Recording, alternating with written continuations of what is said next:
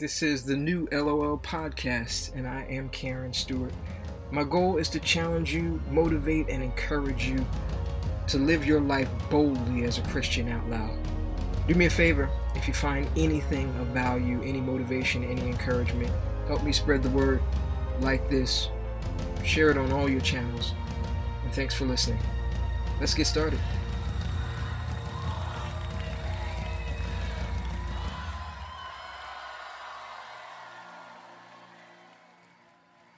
During this past year, I have had the privilege of being a member of two different international ministry and mentoring communities, and it has been an absolute answer to prayer for me.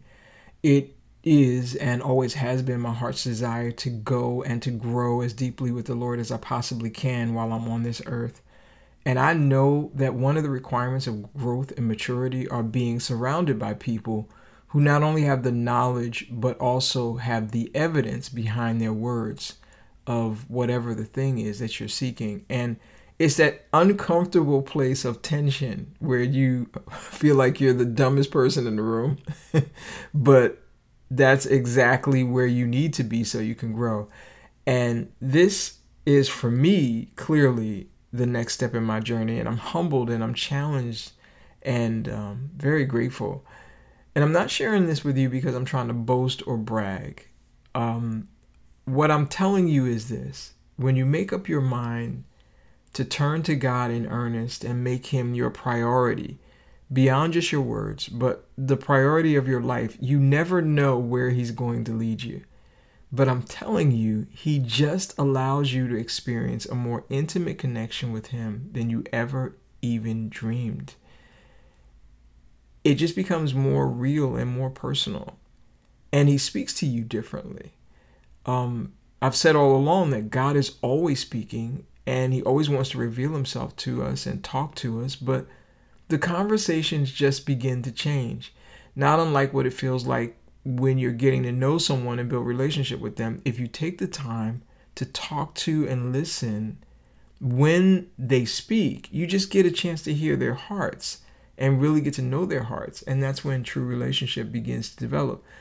But with God, there's an added dynamic that always doesn't exist in human relationships.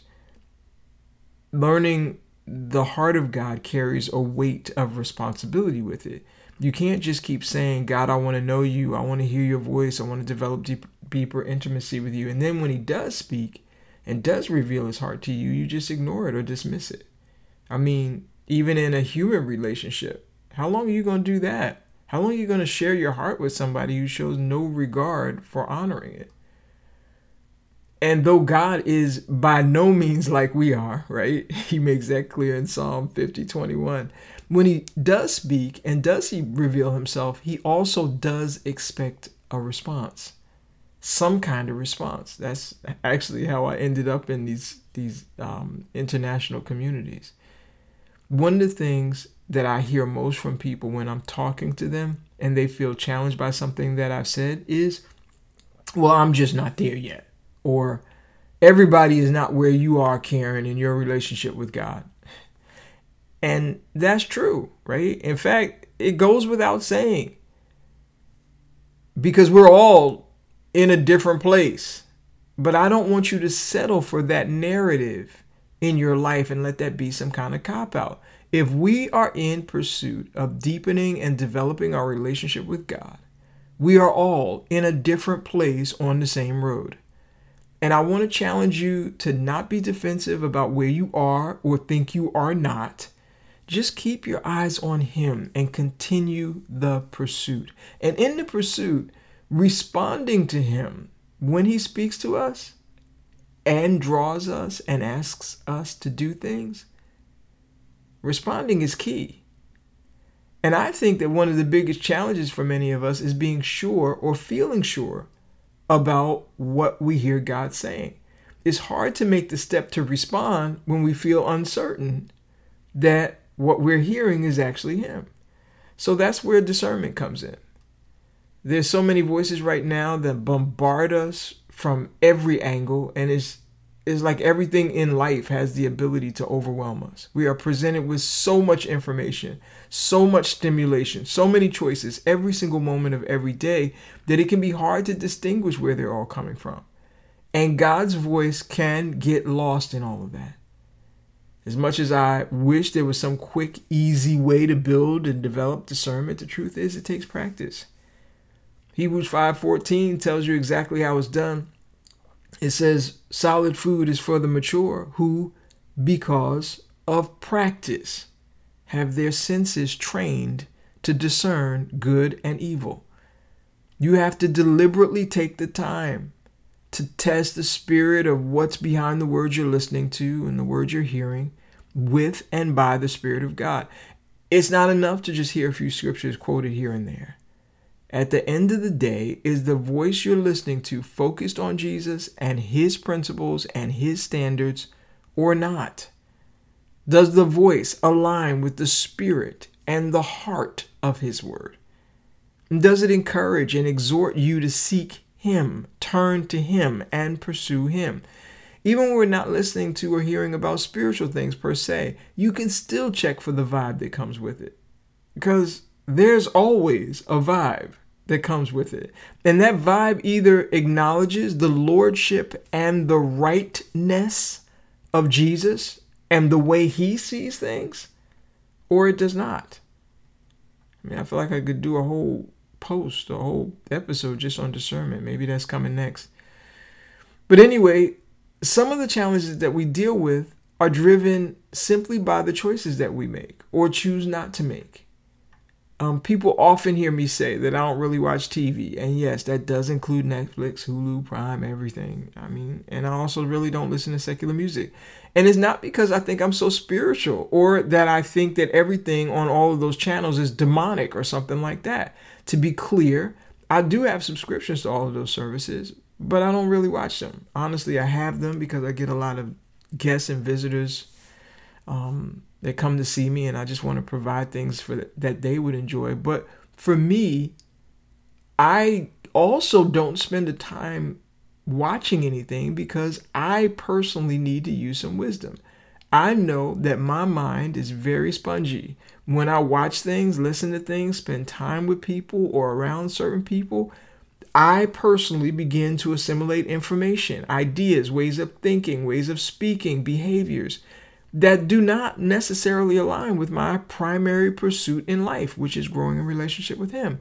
Now, I am not saying that you have to sit in your house all day with no entertainment, no interaction, no outside influences from anywhere or anything. I'm not saying that at all. And I'm also not saying that you cannot ever talk to or hang out with or go around, spend time with people if they're not Christians. That kind of defeats the purpose of living out loud. But what I am saying is be honest and truthful with yourself first. In one of Shakespeare's plays, Hamlet, Polonius, in his great platitude speech, spoke one of the wisest lines ever written. This is what he said: "This above all, to thine own self be true, and it must follow as the night the day, thou canst not then be false to any man." I always love that quote. If we're spending hours and hours a day binging TV, hanging out, wasting time, scrolling social media, watching news videos, and by contrast, spending little, if any time at all with God, cultivating relationship with him, be honest with yourself. That's really not a priority for you. And a growing relationship with him that will make his voice more familiar and make it easier to respond to him when he does speak and share his heart will not just simply get easier because you say it's what you want, but your actions have to align with your words. Be honest with yourself and use some wisdom. If the things you spend your time doing do not get you closer to what you say you want, it's time to make some changes. If you want something different, you need to do something different. And if you're going to make that kind of commitment, it means you have to believe that it will actually yield some results. Now, I know there's been a lot of teaching on faith in the last 20 or so years. Some of it's been accurate. Some of it's been a little bit off. Some of it's been downright confusing. But let's just break it down and make it as simple and practical as possible. Romans 10:17. Most of us have heard this. Faith comes by hearing, and hearing by the word of God. And that means, listen, whenever you read your Bible, really, you should always read it out loud. Because even though faith itself is a gift that births in us the confidence and persuasion of the truth of God's word, as we hear the word of God, it grows within us. But the easiest place to begin as faith is being developed within us is just to make the choice to believe what God said.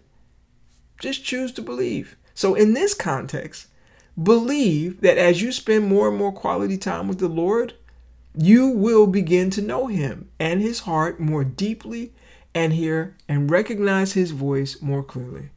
Make that choice right now to just believe that. And then spend some time with him. Not just learning to recognize his voice, but start paying attention to how different his voice is from all the others around you. It really won't take long for you to start noticing the difference, even among Christians who say they love the Lord. You can start hearing and sensing the vibes within and behind their words. And when you're clear that it's the Lord speaking to you and not another voice, respond to him. Whatever he's asking, just respond. If he's asking you or leading you to do something, just respond. And do it with all the faith that you have right now. And believe that he sees you and he knows your heart and that he'll meet you right where you are. Paul said this in his letter to the Hebrews, chapter 11, verse 6. Without faith, it is impossible to please God. For he who comes to God must believe that he is, and that he is a rewarder of those who diligently seek him. I'm telling you, if you diligently seek him, diligently turn your heart to him, he will reward you with his presence and with a deeper relationship with him than you ever dreamed. So be encouraged, family. Your labor and your pursuit of him is not in vain. He sees you, he loves you, and he's with you. And it will forever be the desire of God's heart to reveal himself intimately to the ones who diligently seek him. Keep seeking him. Keep responding to him. And keep living boldly for him every day, out loud.